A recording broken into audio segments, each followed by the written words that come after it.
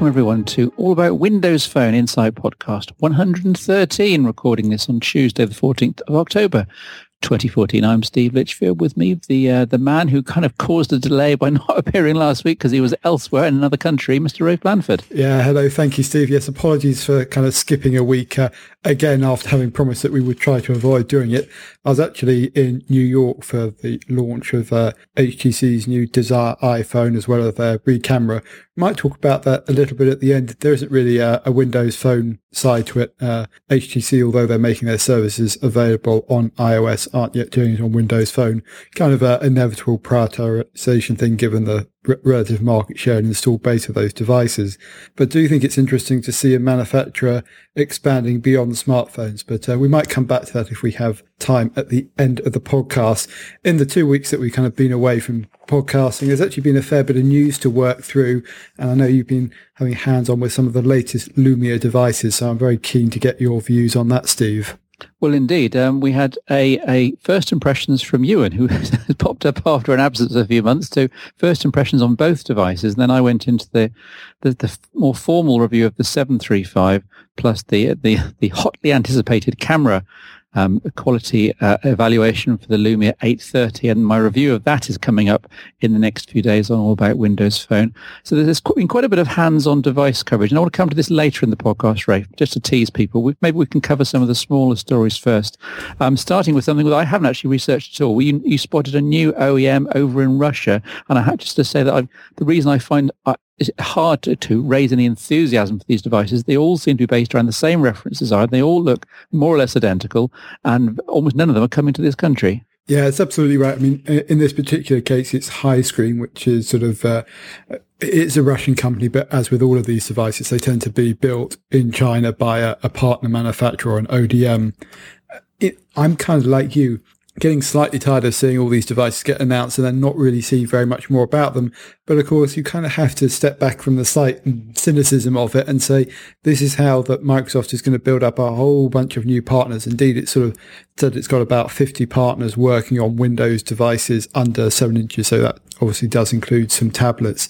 But that's, a marked contrast to a year ago where really it was about Nokia with Lumia, with Samsung and HTC kind of peripherally involved. And HTC's obviously released the M8 Windows Edition, and Samsung has done a Windows 8 device, a couple of them. But, it's important to have a broad range of manufacturers. And these devices are, as you say, Steve, all coming in kind of the same kind of area because they're based off the reference device. They're either Snapdragon 200 or 400.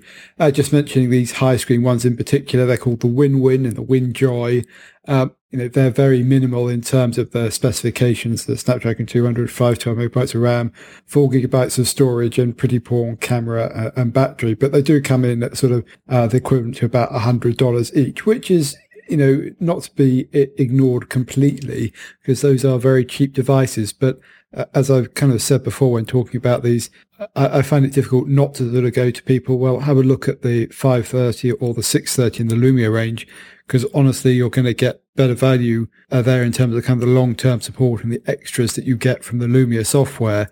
That said, of course, most people looking at buying these kind of devices geeks aren't really going to be into choosing their phones. They're probably looking for something simple and easy to use, in which case a Windows Phone device may well be a decent choice. But as Steve said to me before we recorded this podcast, there's a limited amount of coverage we can do without actually seeing the devices in the shops in the UK or having a chance to review them. So if there's any manufacturer listening to this who wants to send us over one of these devices, by all means do so. We've been in contact with a couple, and actually part of it is they're not available in the UK, so they're not really geared up for doing review devices. We will look into sort of getting hold of some by fair means or foul, just so we can give you some full coverage on them. But I think for most people, they're going to be more interested in devices like the Lumia 735 and particularly the 830, which I think might have a bit of appeal even to people who are looking for a higher end device. But I know there's some other news and bits and pieces to get through. So let's see if we can cover some of that, Steve. Okay, well, this is one close to my heart. Nokia Glance got updated while you were away in America. For those devices running Windows Phone 8.1, it's now got hooks in for the, well, I say Bing weather. It's not Bing weather. It's in MSN weather, and also the health and fitness applications from Microsoft Stable. Both can poke information directly to Glance Screen. And so if you look at the news story I put up, really, really useful to have the basic 3-day weather forecast as well as time and day always on. Literally, well, actually, the weather part is peaked. You have to wave your hand across it, but then it stays on for a number of seconds, so it's effectively as on whenever you need it. And have that as part of Glance is really, really useful. And I still maintain it's a complete unique selling point of Windows Phone, and I'll shout about it from the rooftops. Yeah, I'm going to agree with you here. I mean, it's fair to say this kind of Active Idle or whatever you're going to call it is available on a few Android devices, but it's available on more of the Lumia range than you typically get. And we will give a shout out to the 930, which doesn't have the display memory, so it can't have Glance Screen, one of the big irritations of that device. I would like to see this develop a bit further so that you can have more than one thing on the screen at the time, because at the moment you're kind of making a choice between weather and, as you say, health and fitness. In the health and fitness terms, it's basically the step counter. But now that a lot of the devices have the always-on motion chip built in, it's actually more useful than you might imagine, because you can use it as kind of the equivalent to a Fitbit or a Jawbone up, and just have that, footsteps counter display. Just when you take the phone out of your pocket, and as Steve says, on some devices, you'll have to get it to peak to come up on it. But it's nice to see this. And this was something that Microsoft announced at IFA in Berlin. And kind of under the skin, one of the things that's worth noting is they've done this by sort of building a set of APIs that currently are private. But if you look at what's happened before with things like the motion chip and Bluetooth Low Energy, it's likely that we'll see Microsoft sort of release an SDK that third-party applications will also be able to integrate into this Glance Screen functionality. And that's something I'm really looking forward to seeing, because, of course, it's really only as useful as the information you can display on it. And while I think a lot of people will be quite content with weather, there's certainly the potential to do some other things as well.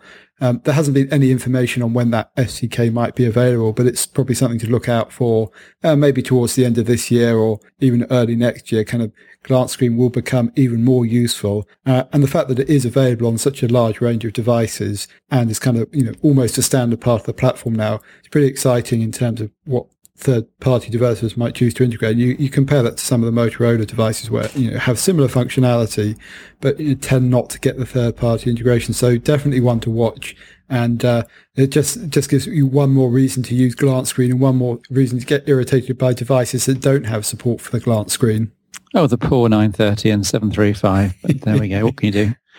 Anyway, one other story. The Windows Phone 8.1 applications are apparently unable to track location in the background. There are a lot of developers getting very cross with Microsoft that I could be speaking out of turn here, but is it Silverlight for 8.1 and the universal applications? Maybe I'm talking at cross purposes, but essentially developers aren't able to develop for proper Windows Phone 8.1 in universal apps and leave, for example, files downloading, GPS tracking, fitness tracking. All of these things are severely limited because Microsoft pushed out Windows Phone 8.1 update 1 without having time to finish all the various APIs. Now, the developers are optimistic, as I understand it. I just was chatting to Richard Castle from Ignis Software, who makes Podcast Lounge. As I understand it, Microsoft know about the problems, they know about the emissions, and they are going to open up the APIs. And hopefully at some point in the next 2 or 3 months, we will be having Windows Phone 8.1 applications that can access fitness gadgets and GPS, and so forth, all in the background. So these things will resolve themselves. But in the meantime, I've put up some links in the news story for people to go on to Microsoft's WP Dev user voice forums and actually add their vote. If enough people point out to Microsoft this is a big problem, then hopefully Microsoft will prioritize it, and this will come out in 8.1, update 1, or maybe even update 2 as soon as possible. Yeah, it's a bit annoying to see this kind of thing happen because, I would agree that background tracking is one of those functions you certainly want in the platform. I guess it's the old story of sometimes things get pushed in order to get a release out. It is probably worth saying here that kind of existing apps that use this functionality won't suddenly stop working because they can be built against the Windows Phone 8.0 SDK and they'll work perfectly well. But obviously there are some features in 8.1 that those kind of applications might want to use. And at the moment, they can't use them because if they build against 8.1, then the location stuff will stop working. Yeah. So it's not quite Microsoft have hideously removed something to stop everything working. It's actually more a case of, I don't think 8.1 in terms of the developer APIs was quite finished off. And obviously something like this background location is pretty sensitive in terms of data usage and battery usage. And my suspicion would be that they weren't quite able to perfect it for whatever reason, especially with the move towards the universal apps.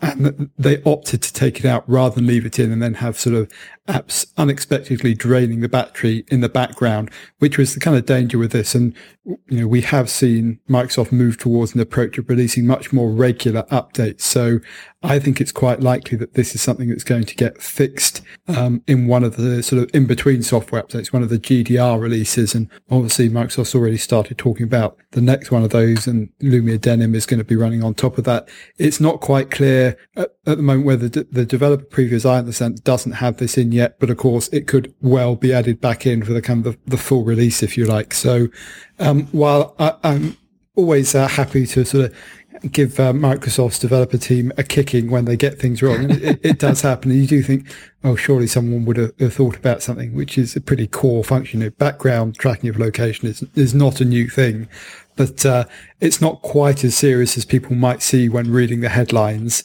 And certainly it's something I would expect to be fixed in short order. And in the meantime, it's a bit frustrating that some of those 8.1 features, and after all, it actually tends to be the fitness and tracking applications that probably want to use some of the new Bluetooth low energy functionality, maybe for a heart rate monitor or something like that, and want to maintain the background location. There is a bit of a gap there at the moment. So I'm not going to let Microsoft off the hook altogether. Yes, they can have Bluetooth LE, but not GPS, or GPS, but not Bluetooth LE. Yeah, well, except you can do it sort of in 8.0. I mean, as I say, these things are never quite as simple as they may first appear, but it's one of those things that's obviously fallen through the gaps, and I think Microsoft was probably suitably embarrassed that people have noticed and started complaining about it. Yeah, well, let's hope it gets resolved. Anyway, Skype Qik, I hope I pronounced that right, has launched today. It's very topical for this podcast. The rather curious thing, Rafe, and Skype Qik is a kind of a video messaging service, and presumably based on the Qik service that was around in 2011, got bought out. The curious thing, it's got the word Skype in the name, but it's nothing whatsoever to do in terms of integration with the actual Skype platform and the Skype application. This works exactly like WhatsApp and is based around phone numbers. It doesn't use your Skype login details or your Skype contacts at all, as far as I can see. So do you think this is kind of a misstep? Do you think this is a niche product that won't take off? It's difficult to tell. I mean, I had a quick play with this and thought, it's well enough designed. It worked well. And it is available across a whole bunch of platforms. I think Microsoft are probably looking to leverage the Skype name. And there has been this trend in apps to kind of unbundle functionality. Facebook did it with the Messenger functionality after all, and Foursquare did it with Swarm. And so this is a trend we're seeing more of it. And obviously the idea for this is if you make things simpler, you'll increase the size of your addressable market. The number of people who are going to use this will increase if you take out the functionality, make it simpler. It's just a bit more user friendly. That's kind of a very simplified version of what's quite a complex trend. But yes, I thought a little bit more connection to Skype probably wouldn't go amiss. And to me, it also seems a slight misuse of the Qik brand. I mean, Qik was originally about kind of live streaming video in a broadcast manner, not sort of video messaging. It did obviously pivot a little bit, and then Microsoft or Skype bought them because they wanted some of their its patents in the kind of the video compression technology, and that's since been used, as I understand it, in Skype's mobile apps, and is obviously they kind of bringing the brand back to life. Maybe there's an advantage to doing that, and it's quite a memorable name. But there are so many of these cross-platform messaging services. It's difficult to see how something like this will stand out. Skype had the ability to leave video messages, and this is actually something a bit different. It's kind of intended for quick back and forth messages, and there's you can record some responses and have them sent automatically and that kind of thing. I probably need to have a play with this, use it in anger in the real world rather than sort of trying to talk about it when it's just been released. But it doesn't feel like a totally seamless fit but I do like the idea of unbundling functionality from more complex applications. And for me, Skype is really about calling and to a certain extent, kind of instant text conversations. And I actually mean a chat, as in when I use Skype, I expect the person to kind of reply to me straight away. And it's kind of the old IM scenario versus WhatsApp, which is more of a replacement for text messages for me. Now, some people will use it in an IM-like way or for continuous chat back and forth. I wonder whether there is a kind of space for this kind of video chat that's either synchronous or asynchronous. I'm not sure. I mean, Steve, do you think you'd use this? I think I would use it. Having said that, I do switch my SIMs around quite a bit. And I think, as with WhatsApp, I find it very confusing moving my WhatsApp and, in this case, Skype Qik accounts between devices. And I think the whole system would have fall to bits for me. So I think I'd rather let you beta test this one and give your opinions. I'll take one for the team here. And I will admit to picking up the wrong device and sort of saying, oh, bother, under my breath when I can't use WhatsApp on it because I've transferred it to another phone or the SIM's living somewhere else. Exactly. My point proven. Anyway, I think that they would do better if they just called it Microsoft Qik and left the Skype bit off. I think they're just confusing people unnecessarily, but there we go. One more story. ColourPop has returned. Hurrah! Woohoo. So Creative Studio, which we've been waiting for now 2 or 3 months. Basically, they rewrote Creative Studio for Windows Phone 8.1 and did a very nice job of completely reworking the interface in an intuitive fashion. But they didn't have time to finish the ColourPop function. They've now done that. And it's just proved just how hard it is to do a really good ColourPop. It's trying to do all sorts of examples. And it's quite time consuming to find the right subject and then be able to paint it accurately on screen, because there's no zoom facility yet. I really wish they let you multi-touch zoom in, then do your ColourPop painting, and then zoom out again. As it is, you kind of have to work from the overview, and that's tricky. Yeah, you do have to sort of not get lucky exactly, but if you take the right photo where the colours are well defined, you can often produce something quite good with the kind of fully automatic effect. But if you've got something where the boundaries are less clear, or you've got a multicoloured cat or something like that, you do, as Steve says, have to do this kind of painting. I mean, I do think you can achieve some really great looking results with ColourPop, and it's one of the features I was kind of very sad to see it didn't make it into the first version, because Creative Studio is one of those kind of unsung hero applications, given that so many photos get shared on social media. The ability to do a certain amount of editing, before you do that on your phone. Yeah. And of course, it's not Photoshop, and of course, it's all kind of canned elements, if you like. But it is very user friendly. And I know I have family members who use this because it's that kind of simple, easy to use functionality. And ColourPop is one of those ones that's really very eye catching. If you're showing a photo via WhatsApp or you're uploading it to Twitter, it's something I really like. And you can actually, using Creative Studio, you can create some quite professional looking effects. But like you say, previously it was possible to kind of zoom in and edit a bit more carefully the kind of ColourPop stuff. And that's not possible with Creative Studio. I haven't downloaded this new update. I did have a play with it when I was in Berlin. But a welcome return. And you kind of think, we're always interested to see what the imaging teams over in Lund come up with next. Yeah, I'm a big fan of Creative Studio, and I have to say I probably use it every single week. Every single week I take at least one photo which I want to just touch up before I share it, and to probably change the saturation or contrast or vibrance or clarity, and just basically fiddle with it and make it look nice. And I know that's cheating, but hey, it's only going up to Twitter. Live Tile Clock, one final application before we get to the hardware. A live tile clock I featured brings the time front and center to your home screen, to your start screen. And people were saying in the comments, Steve, what's the point? You've got the time on your Windows Phone screen already. It's the top in the status bar. It says the time. That's not the point. I like to have a nice analog face, nice and big and friendly, very visible, just staring at me at the top of my start screen whenever I turn my phone screen on. And it is a really nicely done application, Rafe. You can get about 5 or 6 clock faces for free. They update roughly once a minute, so you're never more than 60 seconds out or so, which is good enough for 99.9% of people. And there are a bunch of premium and weird and wacky clock faces, which you can buy as in-app purchases if you like. But I think it's really nicely done. Yeah, I think this is clever because the app model makes sense. Freemium, being able to get some extra clock faces by unlocking. I'm absolutely fine with doing things like that. I think Steve's not admitting to the fact that he can't actually read the time in the top right-hand corner without putting his glasses on or something. Actually, he's probably wearing glasses all the time, but we won't mock him too much because I have exactly the same problem, especially in the morning when I've taken my glasses off, which is why I always read the time off the lock screen, even if I have to press it several times. But yeah, it's a nice app, and it's kind of speaks to that customization of Windows Live tiles.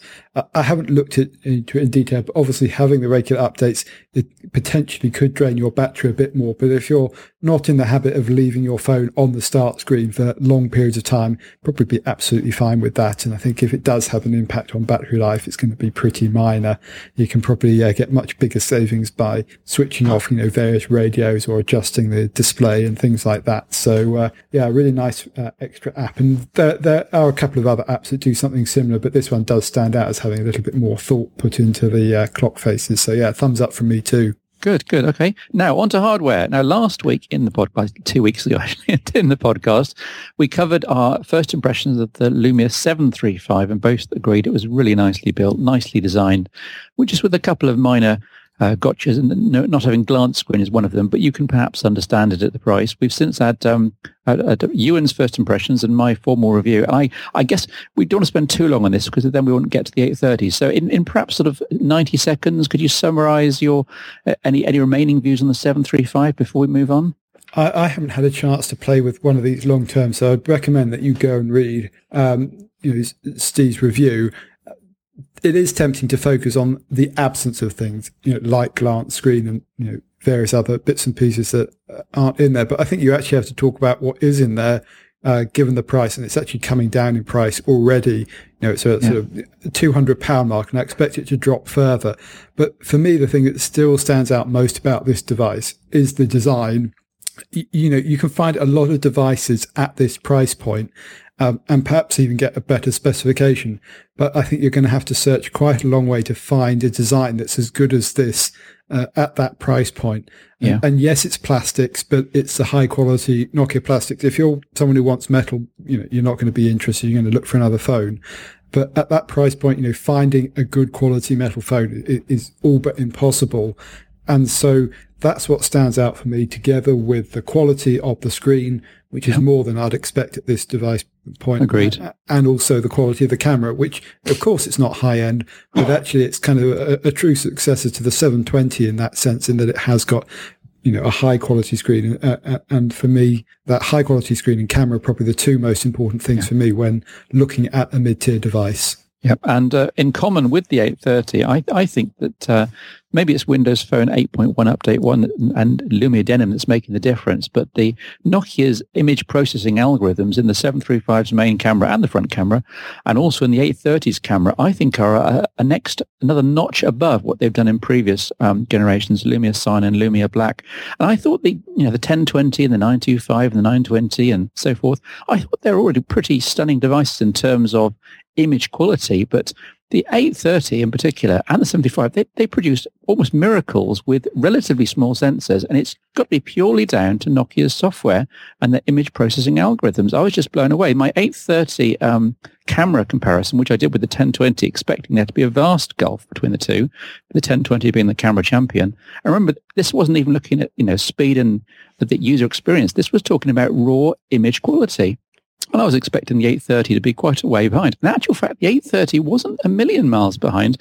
And in one of the test cases, the night shot, I think it produced a better result than the pure view oversampling, all singing, all dancing 1020. So leaving aside my usual gripes about lack of xenon, and that's a whole rant for another podcast, leaving that use case aside of indoors moving subjects, the 830 gets an awful long way towards the image quality of the top camera phones in the world, and yet at a relatively small price. The 830 is now at about £300, including VAT in the UK, and they say that's going to come down to about £260, £270, which will make it really, really good value.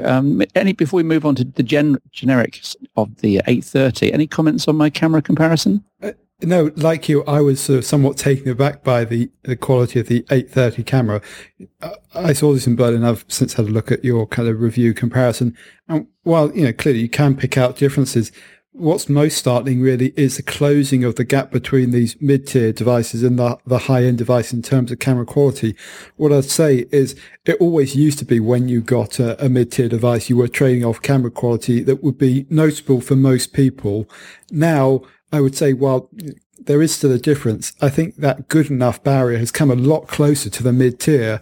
And I think that's going to be even more true when we get the Nokia camera software update, which is going to bring in some of the rich aperture technology to the 830. It's also going to give a big boost to the 930 and the 1520 as well. Yeah. More on that in kind of another podcast. But talking about both the 735, 730 and the 830, what really strikes me here is that I think Microsoft has delivered some really great mid-range Lumia devices. I think it's a good time for them to do that because it feels like mid-tier devices, are starting to come up the agenda a bit as people are starting to realize, do I really want to buy a flagship at £500 when I'm starting to see that the cost of doing so is a bit more visible as, contracts are now being unbundled and you're seeing the kind of the cost of the subsidy for these phones being separate to that of the service charge for, your data, your minutes and your text messages. That's going to be more true in some markets than the others. And honestly, the sort of justification for buying the high-end device, I feel, is smaller than it has been for as long as I can remember. It always used to be, you could really understand what you were getting with the flagship, and there is still a difference. Don't get me wrong. You do get extra on the components and on the design and the build. But you look at some of these. The screen's a great example. 720p on this 735 and on the 830.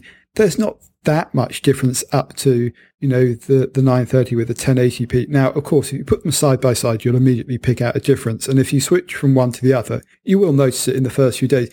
Give yourself a couple of days, you get accustomed to it, and you don't feel like there's a big gap. And I would contrast that to the older mid-tier devices where you had the 480 by 800 screens, resolution. And it was a downgrade. It was something that was a visible difference. So all of those component gaps have actually shrunk now for the mid-tier devices. It's kind of a reflection of the way that the smartphone market in general is sort of commoditizing, has become more mature. You'll always get more if you pay more money, but the kind of the marginal gains or the incremental benefit you get from that is smaller than it has ever been. And so it makes these mid-tier devices really stand out.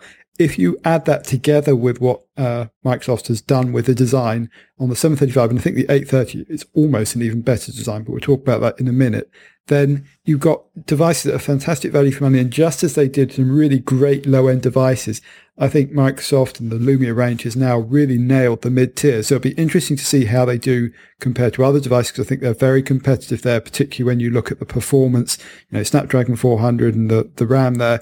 When, on some of the Android devices, if you start to load them up, they can slow down a bit. And, those mid-tier Android devices, some very good ones out there, the Motorola G 2nd edition in particular, but there's others as well.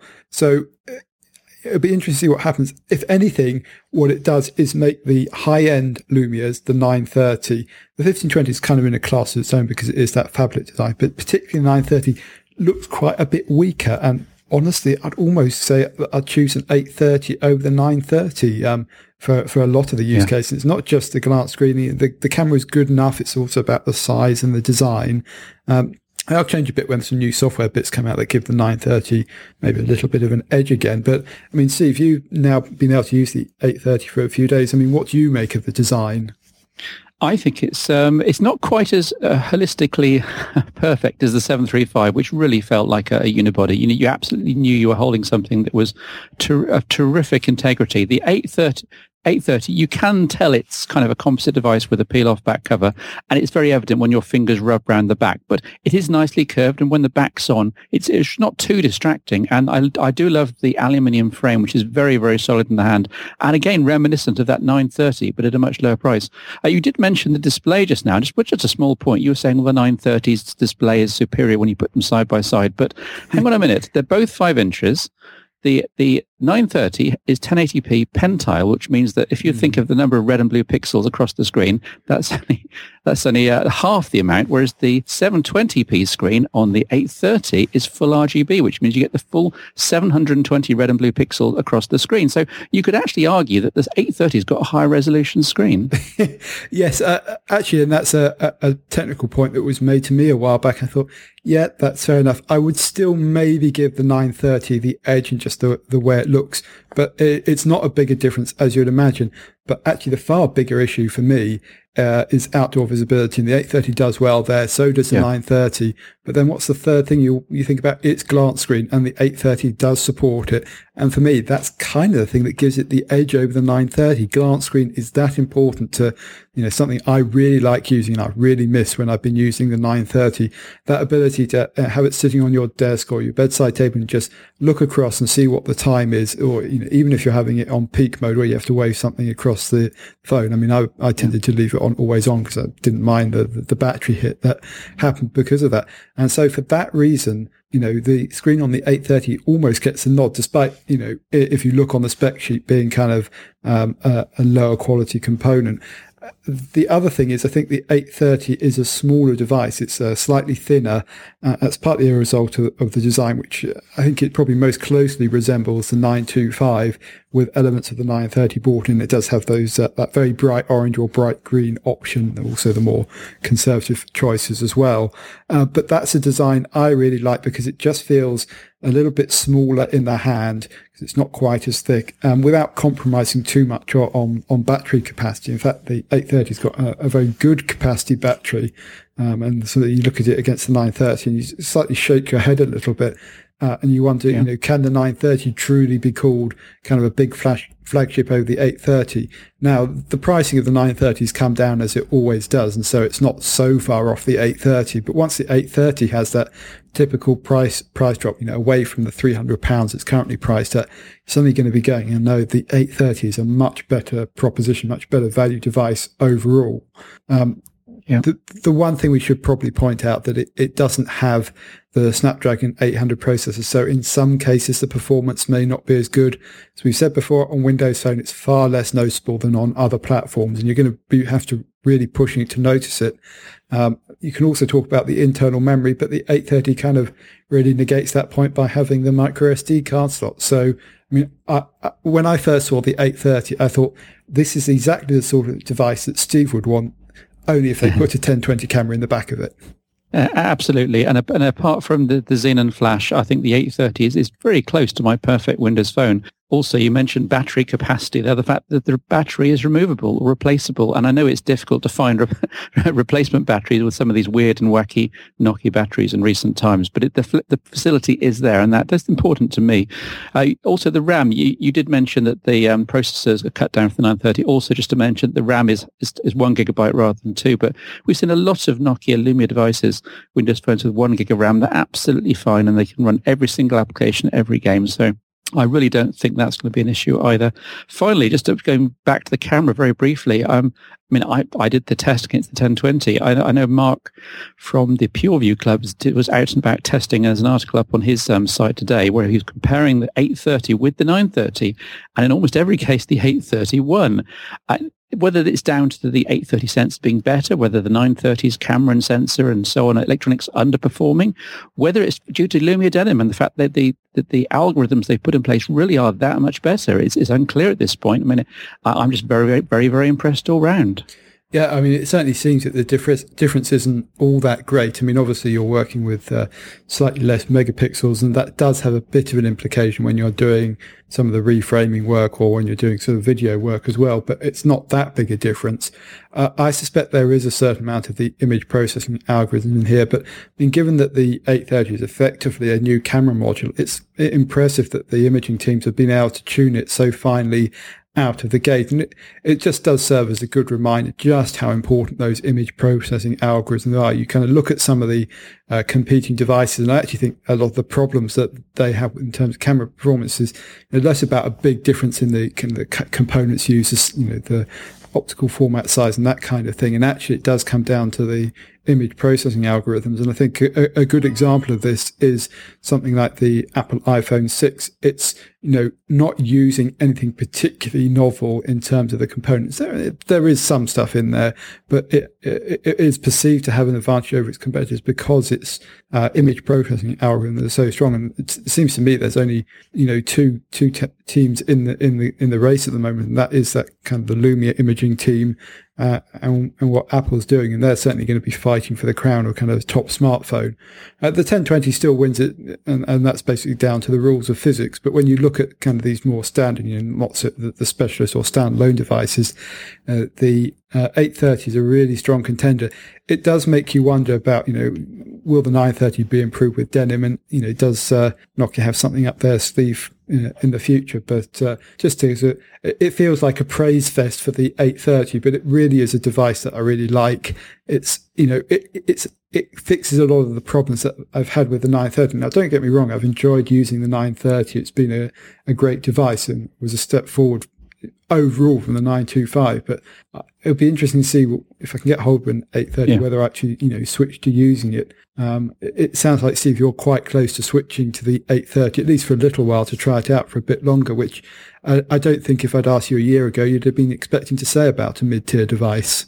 Possibly not. And it's also rather telling that when the 930 was here for a month or so and I was doing the review, I had to motivate myself to pick it up. It was just so uninspiring. And I had zero desire to make it my main phone. The 830, I want to keep picking it up. I want to keep experimenting. I like the device. I like the concept. I like the speed. I like the possibilities. When this Lumia camera software arrives, I'm going to really enjoy putting that through its paces to see if it can hold up, whether all of that can offset my beloved Xenon, because it just might, and that will shock everyone. But the 830, I really enjoy using. I've really enjoyed picking up every day, and I think Nokia will let us hang on to this one for a bit longer because we've got to at least test Lumia camera. Yeah, we should just explain that Lumia Camera is an update that's coming for the Nokia camera application. And this is going to add some of the camera features that were talked about in Berlin. Now, it's going to be on the 1520, the 930 and the 830. Now, the 830, as I understand it, won't be getting kind of the 4K capture part of it. It'll still be 2K video capture. That's partly about the resource constraints from the Snapdragon 400 processor. But it will be getting the rich capture in the sort of the HDR photos, the sort of two contrasting light conditions, the flash on and off photos. And that's something I'm really keen on because it's kind of an always on thing. And so it's not having to choose a mode before you absolutely shoot. And that's not exactly a holy grail, but for me, that is a big deal. And so we will be covering that in more detail. It'll be interesting to obviously compare the 830 against the 930 then, because it will then be on the same kind of image processing algorithms. And I suspect for the kind of the moment capture, which is where it extracts stills from the 4K video, the 930 will have an inevitable advantage over the 830. But what strikes me as interesting about this is if you look at, again, it's that price point thing. If you look at where the 830 is, and you can, it's significantly cheaper than the £500 flagships. It's not quite half the price, but you can kind of see it getting there in time.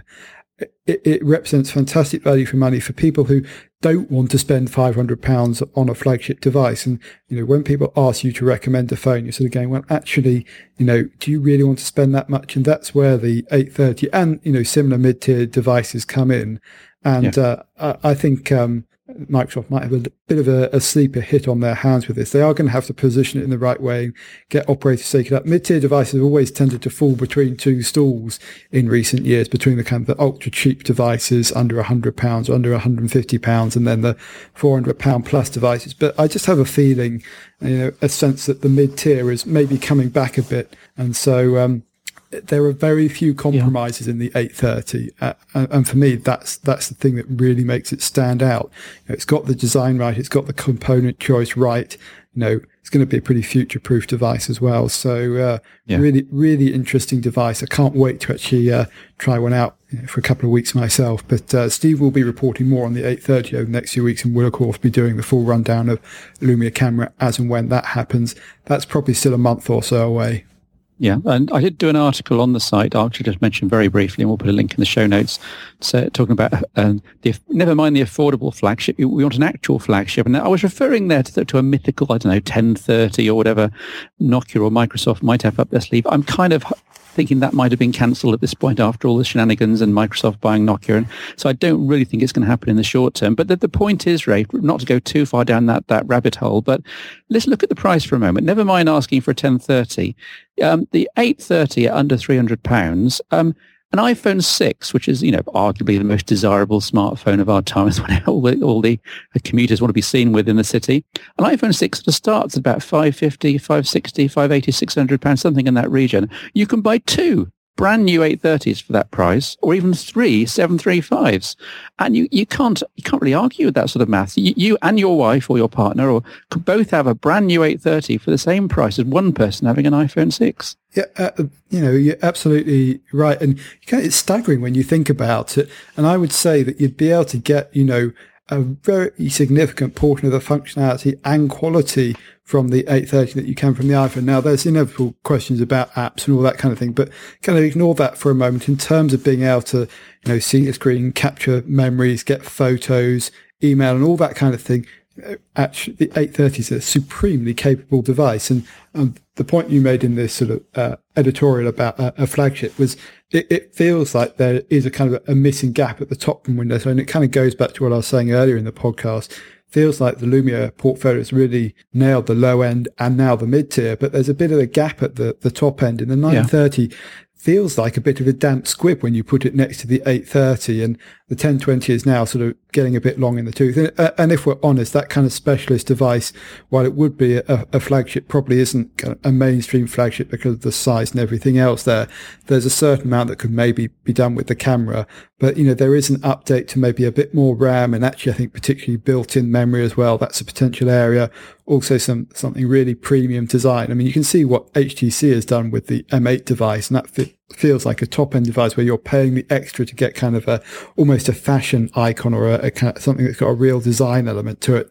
The Lumia range has attempted to do the same thing, and don't get me wrong, I think the 930 is an attractive device, but there's room for improvement there, and actually putting something extra in terms of the components. The 830 manages to squeeze the Qi charging in there as well, and actually I just feel that it's a phone that's more suitable for kind of more people because the size is right, the design's right, the components are right, and you put that up against a lot of the flagships, and you go, well, actually, why would you buy that or spend that extra amount of money?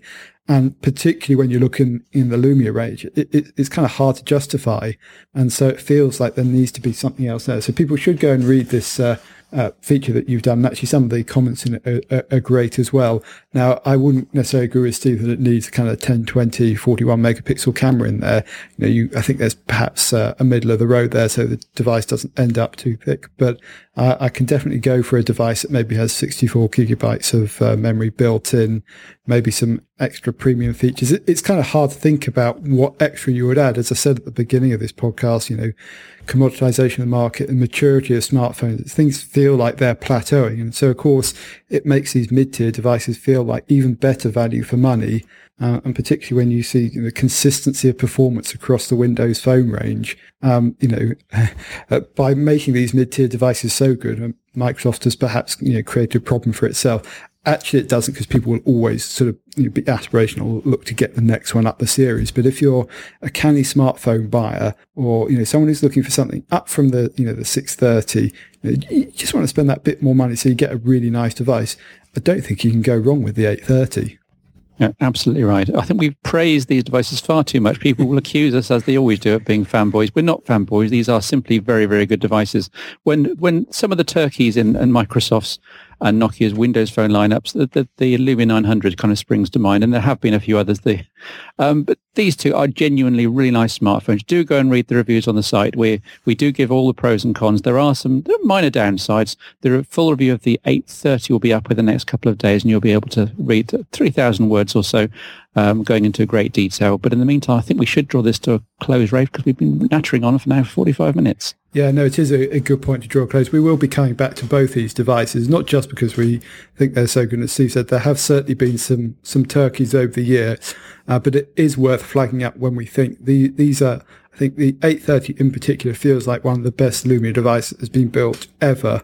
And I think, in the same way that the 1020 stood out, the 830 will stand out as a mid-range device that people enjoy buying and remember very fondly. But it is time to draw it to a close.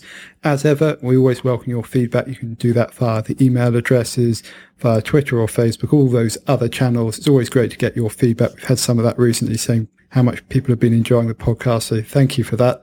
And I'll just hand over to Steve for the traditional sign-off and goodbye. Well, yes, and you can also catch Rafe, don't forget, on the 361 Degrees podcast, where I just wish you'd managed to shoehorn this, either the 735 or the 830 under Ewan McLeod rules into the $100 challenge by cheating. I'm really regretting that now. I mean, I'm stuck using a 530 for the next couple of weeks, and it has been a little painful. And if an 830 turns up, it's going to be even more painful.